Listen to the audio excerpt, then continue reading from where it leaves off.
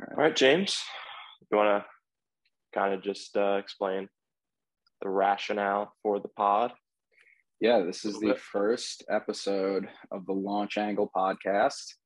And I'm James, and this is Drew. We run Launch Angle on various social platforms right now where we really just talk about the best tips and strategies we have for pretty much everything that we apply in our own lives and in our professional lives. I would say that's a fair assessment of what we do. So runs the gamut of everything from tips on career success, productivity, personal health, personal wellness, and more sports performance stuff as well on Drew's side. So yeah, that I think about explains what we do.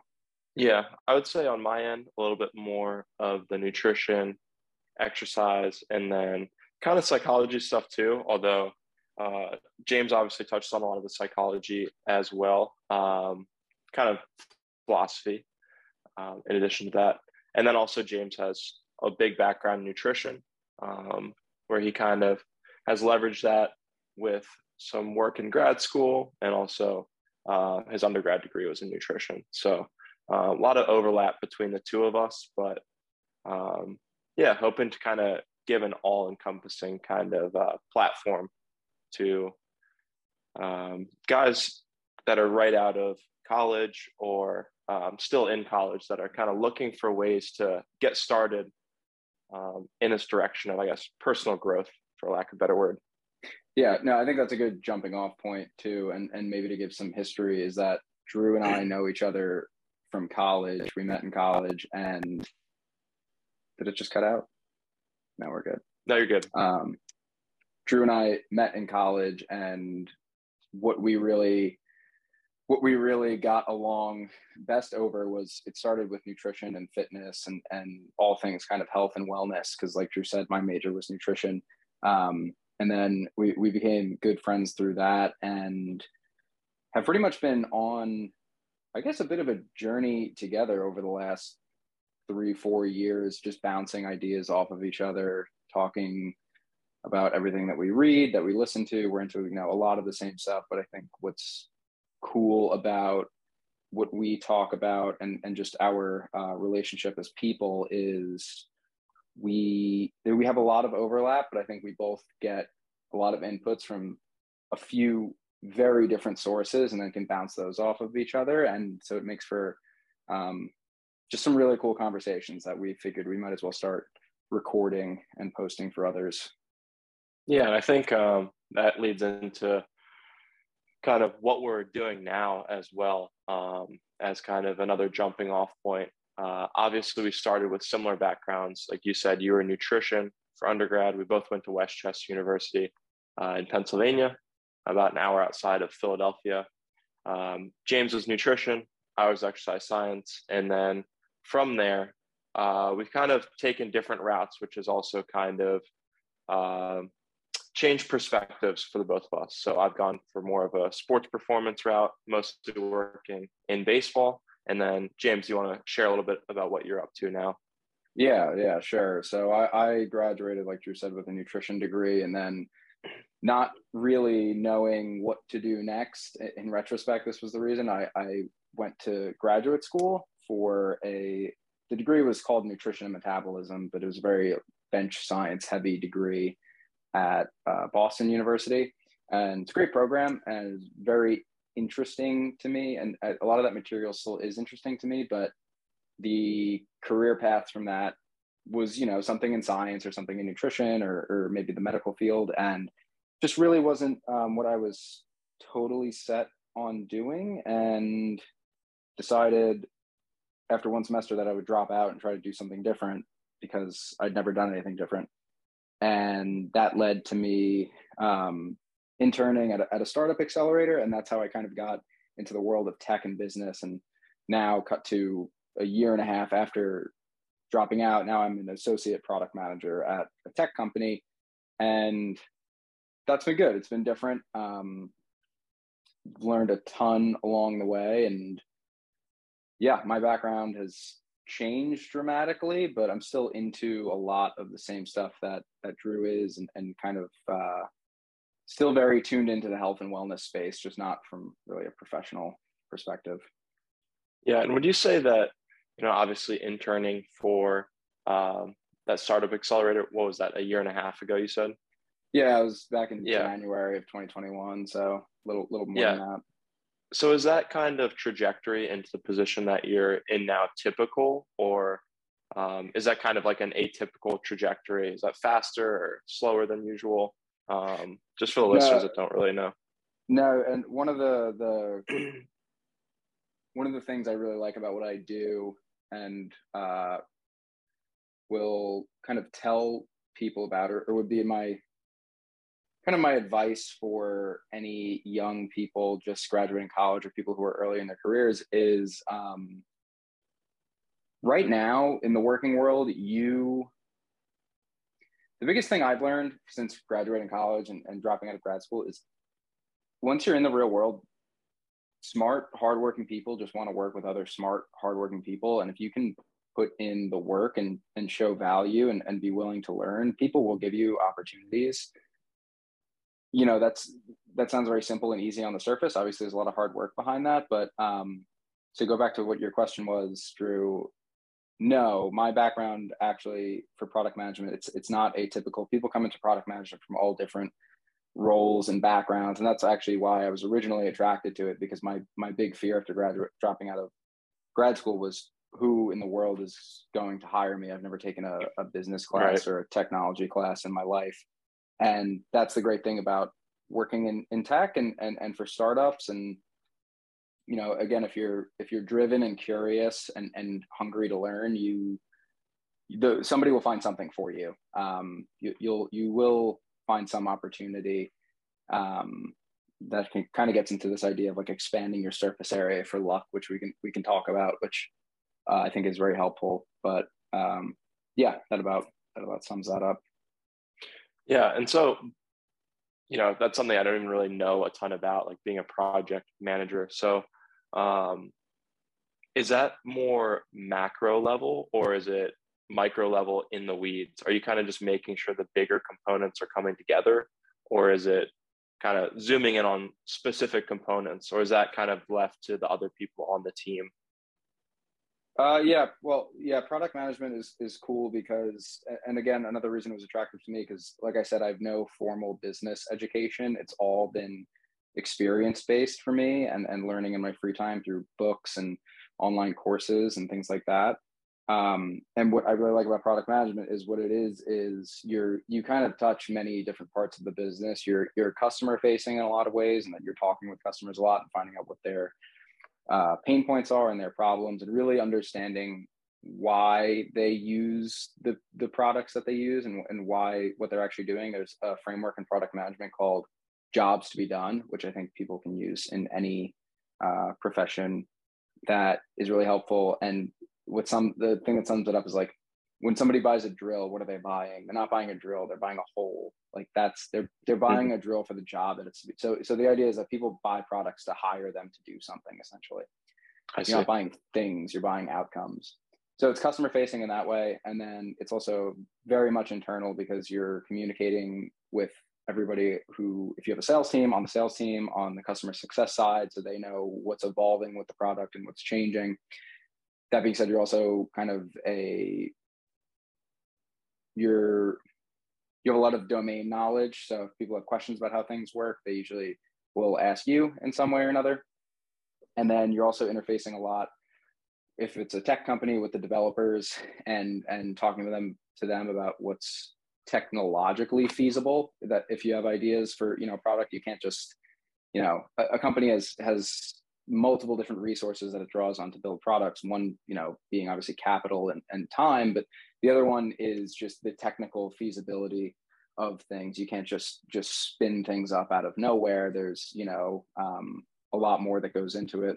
So it's talking with them, and then it's also interfacing a lot with like the executive and the marketing team to think about big picture. Where's the company going? What's the message we want to be sending to people? How does building this feature or this product line convey that message to the the customers that we want, or the customers that we already have, and where does it situate us in the market. So it's very all encompassing. It's very holistic.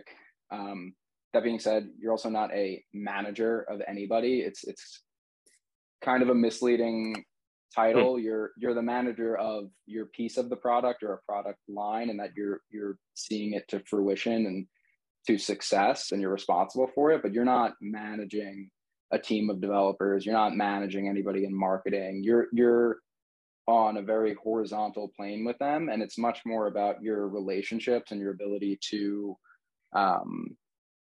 really listen to people, and then also tell your story and be persuasive is the wrong word, but to just really be a conduit for the customer, for other people in the business, and to lead just like very empathically and from like a mental and emotional standpoint, just really understand other people's concerns and yeah, that's kind of rambling at this point, but the point is you're not. No, yeah, definitely. No, it sums it up really well. Yeah. And one thing I just wanted to kind of touch on was the concept that you kind of hit on of Lux surface area. So for people that don't know, what is Lux surface area? Where did you get kind of exposed to that concept or mental model? Yeah, I can't remember where I got going on what mental models are. Yeah. Maybe in a future podcast or down the road. Yeah. So what is it? And then also, like, have you tried to harness that in any particular way in your own life? Yeah, luck surface area. So the first thing about that is luck and risk are just two sides of the same coin. So, good luck, bad luck, who knows? But luck surface area, all it is just doing things that expand your likelihood of receiving good opportunities. So one of the tangible ways this is done is, to be fully transparent, is what me and you are doing right now, is starting a podcast, getting our ideas out there and personalities. And with, one of our goals, just so people know, behind doing more stuff on social media and doing podcasts like this, is to meet more people who are like-minded like this, and to open ourselves up to opportunities of people who are interested in this kind of information and these kind of things. So that's what it is. It could be writing online. It could be posting YouTube videos. It could be going to networking events, just going to any events really where you think you have a likelihood of meeting somebody who could be impactful on your life. So that's expanding your surface area for luck. Another way to do it, that's a way to do it that really touches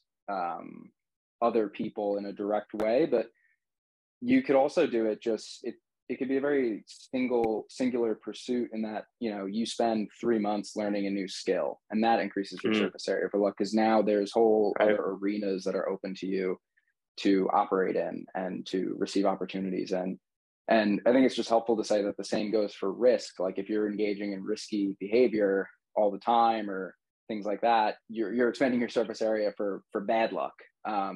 So helpful to think of it from the other side of the coin as well. But that's, in a nutshell, that's what expanding your surface area for luck is.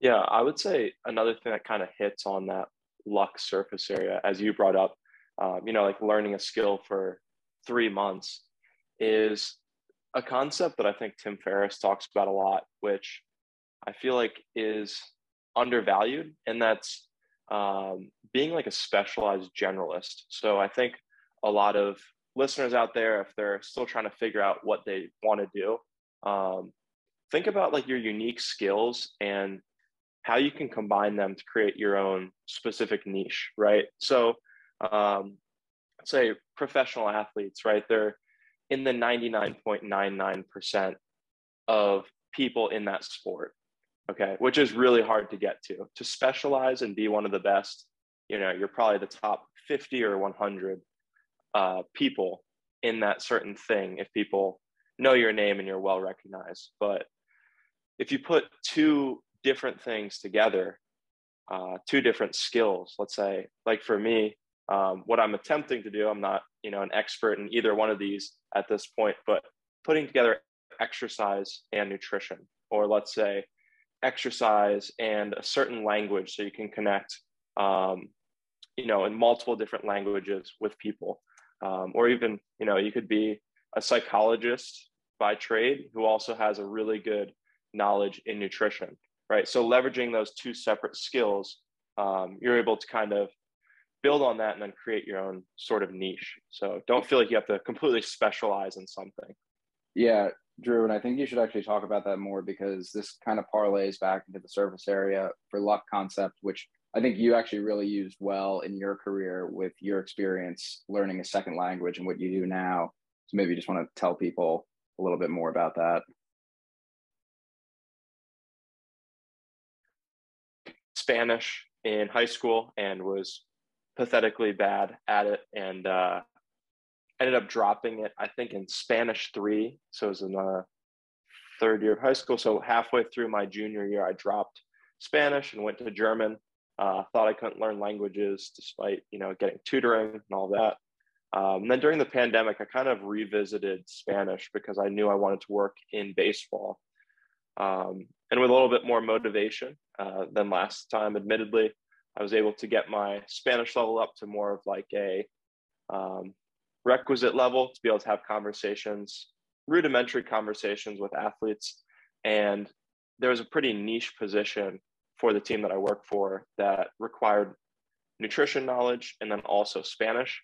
And, my abilities were just enough to be able to get the position and go down to the Dominican Republic as part of the position. And now I'm kind of like snowballing in terms of that skill development with Spanish, right? Like I had a requisite ability. I increased my luck surface area to bring it back to that by taking this job. And now I'm kind of just learning Spanish by just like being around different people. And I'm further creating that niche for myself by increasing those skills. Yeah.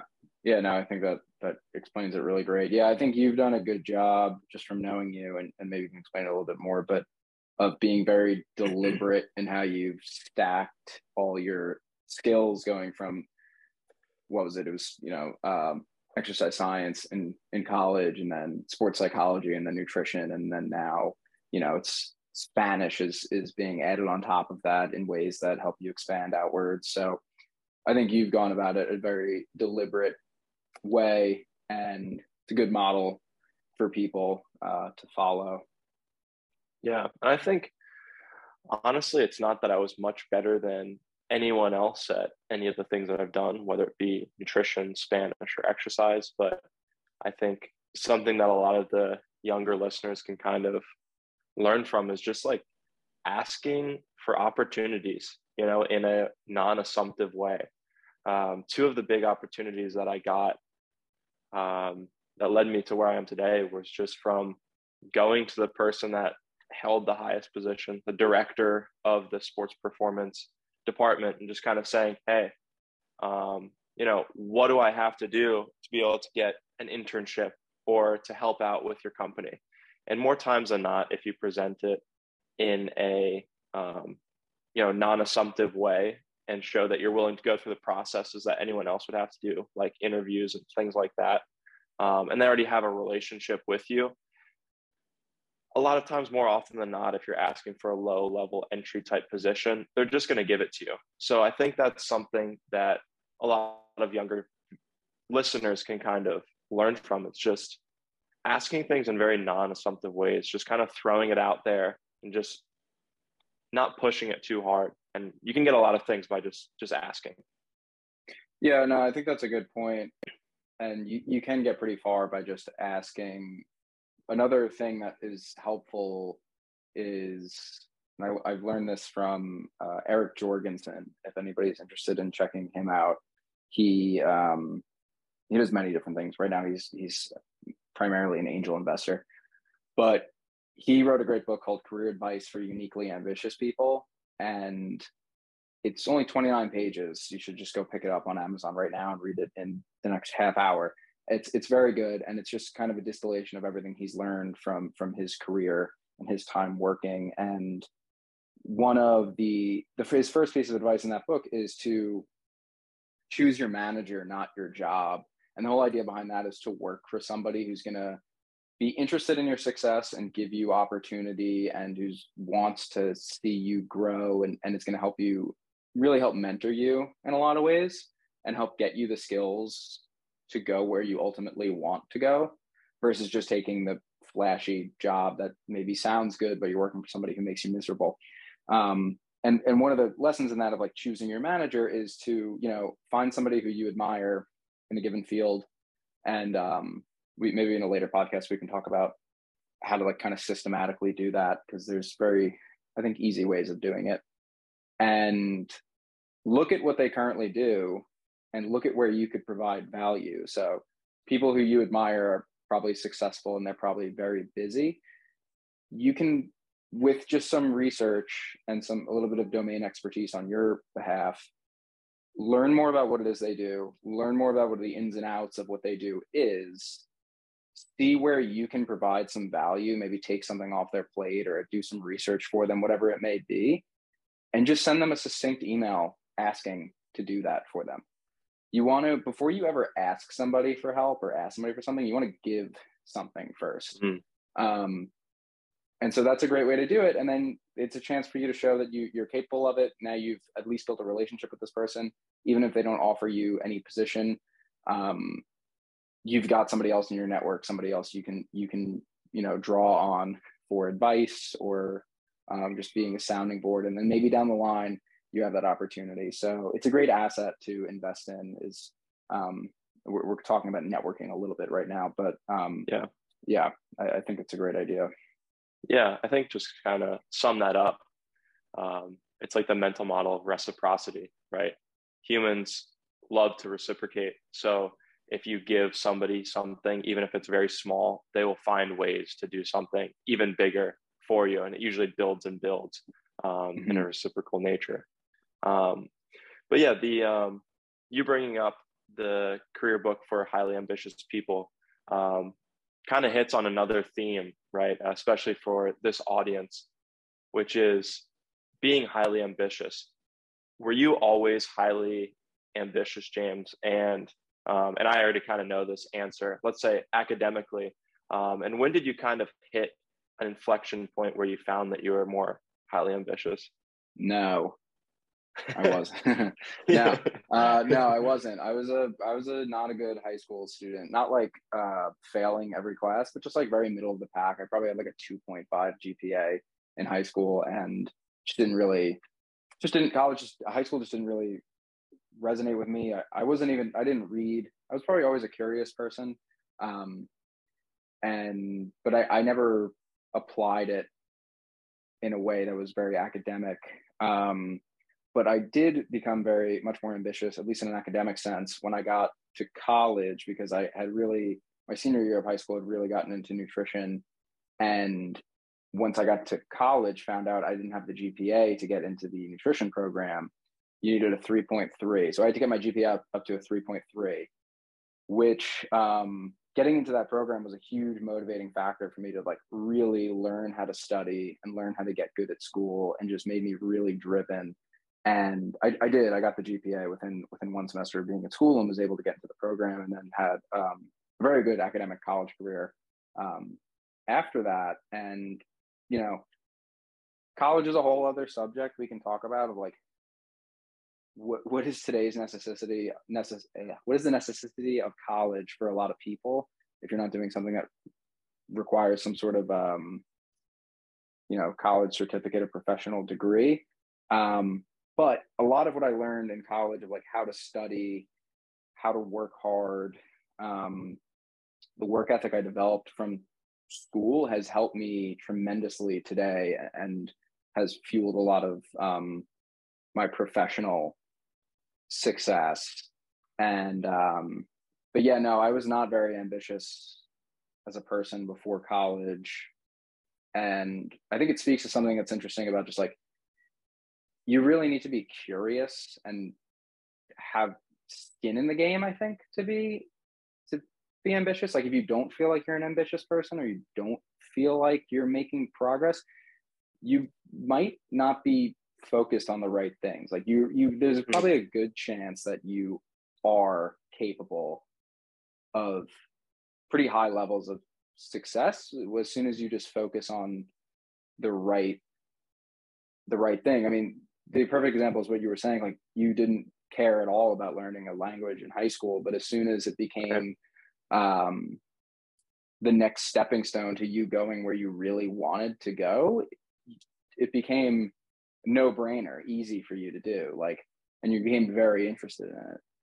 So I'd say it's also like, for both of us, me learning a language and then you also wanting to get into this nutrition program, it was your choice, right? In high school, you were kind of just being told to take classes that you didn't necessarily want to take. Times you probably didn't want to be going to school, and study to get a certain GPA so you can go off to college.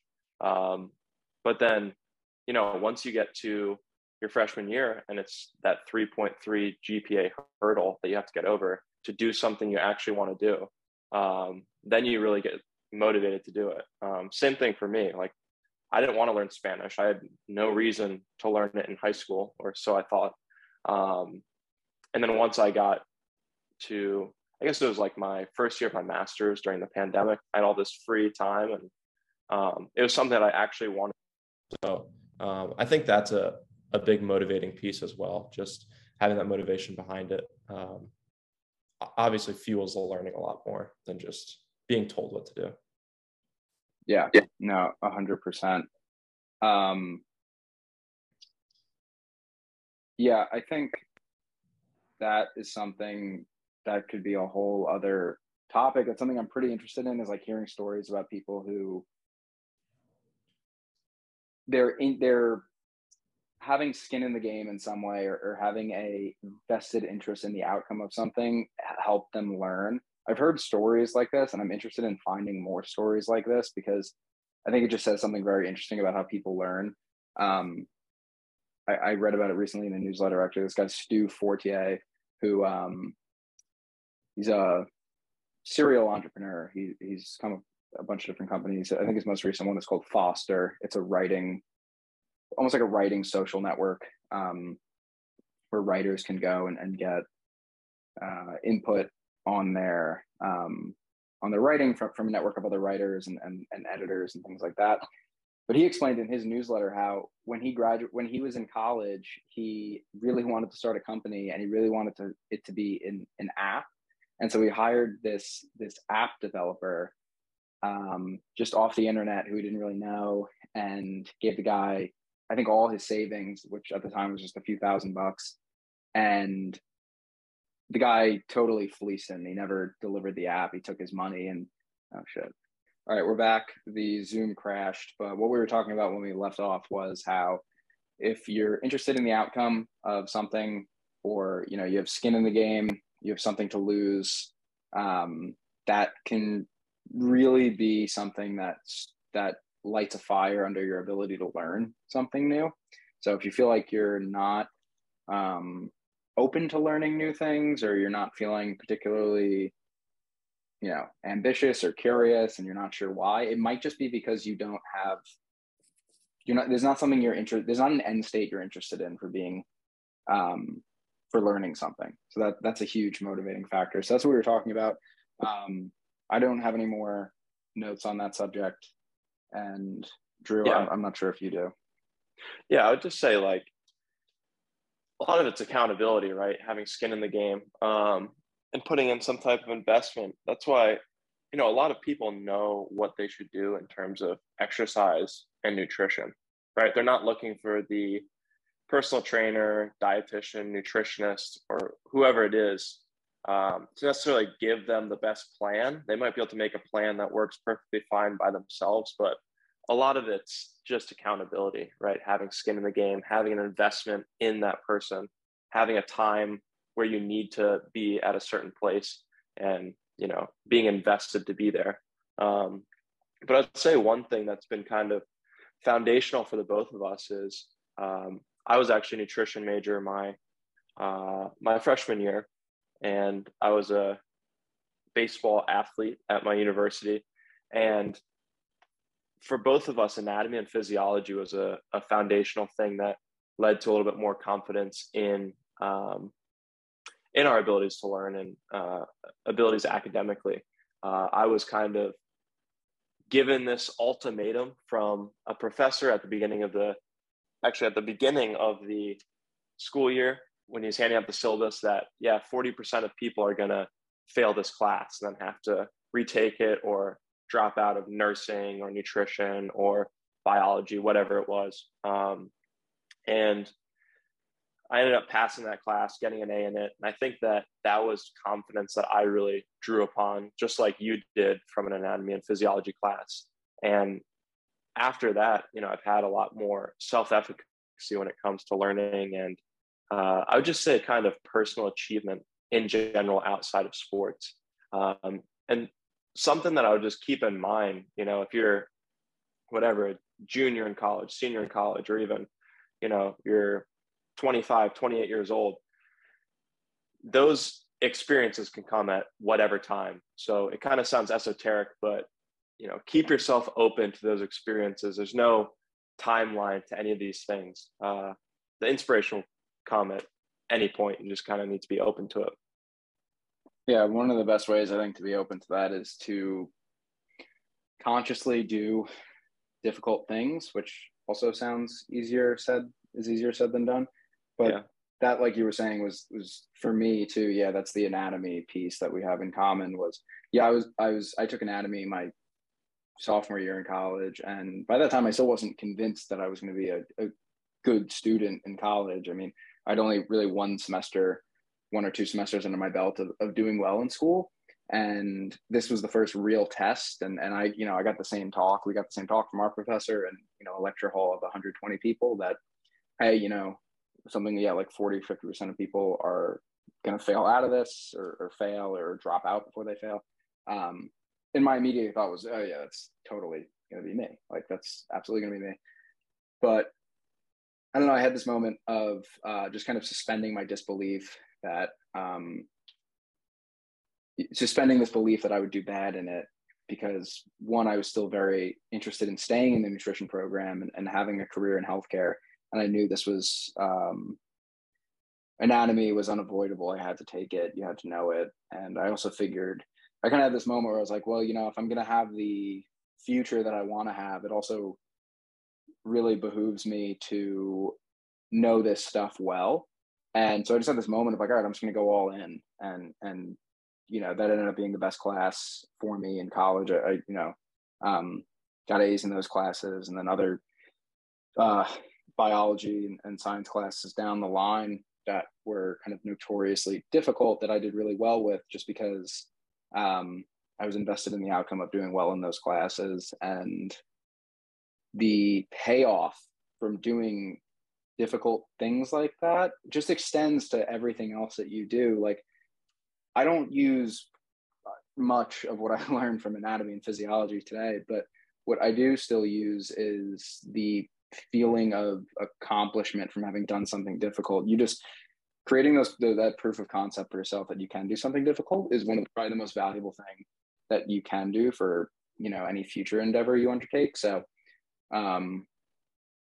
yeah, today you can just do the most difficult thing you think you can do, and it'll pay dividends. A book we might end up talking about at some point is which I think we've both read, is The Almanac of Naval Ravikant.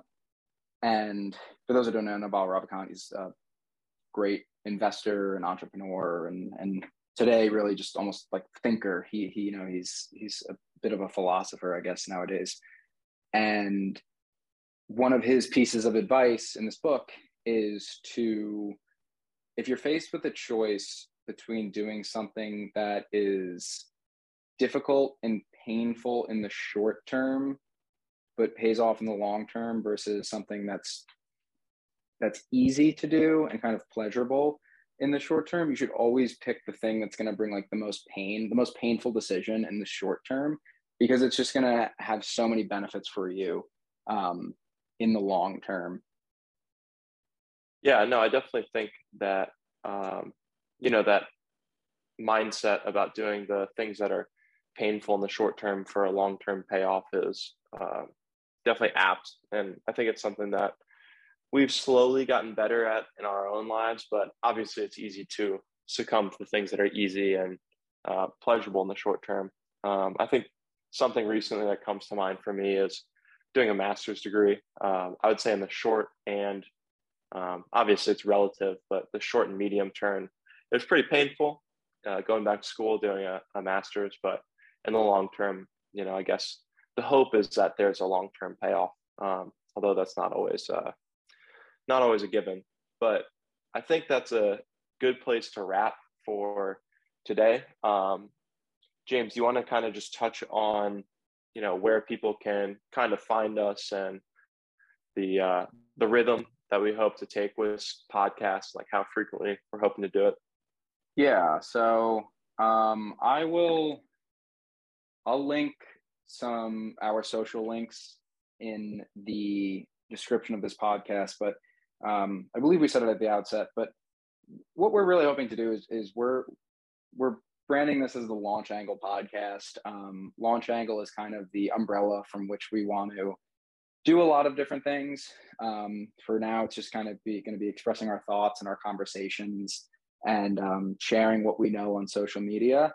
In the future, it might be something more, but yeah, so you can find us at, the Launch Angle podcast, and we're going to do this every week, 30 minutes to an hour, and just really talk about what you guys see us doing on social media. So on TikTok, we try to post short little videos, just kind of like some of the lessons we talk about here. We also have an Instagram, we have a YouTube where some of those clips go up, and probably throw the podcast up on YouTube, and in the future, potentially some longer form videos up on YouTube. And, big picture, we'd love to just really meet more people who are interested in these conversations, and maybe in the future we have guests on and things like that. But yeah, that's really what we envision for this. Yeah, I think that's a good summary of it. And just for even more transparency too, James and I have kind of talked about doing a podcast for a while now, and kind of start some type of initiative targeting guys that are the same age as us, that are kind of going through the same exact life experiences, or a little bit behind age wise in terms of these stages of growth, right? Guys that are just kind of in college or exiting college, and our initial goal is just put out a TikTok every single day for 30 days. Oftentimes James and I switch off which days we do them, and then a podcast each week, and it's going to be recorded on a Sunday and dropped on a Monday or Tuesday. And yeah, I think just a little bit of accountability from you guys on that end would be pretty awesome as well. So keep us honest on that one. Yeah, absolutely. And for anybody listening, feel free to comment on maybe topics you'd like discussed, or questions. That's part of what this is supposed to be. It's supposed to be collaborative. So yeah, that being said, I think we're going to hop off now. And this will come out tomorrow, which is September 12th. And yeah, we look forward to doing more. All right. Podcast 1. That is a wrap. Thank you guys. All right. Thanks, man.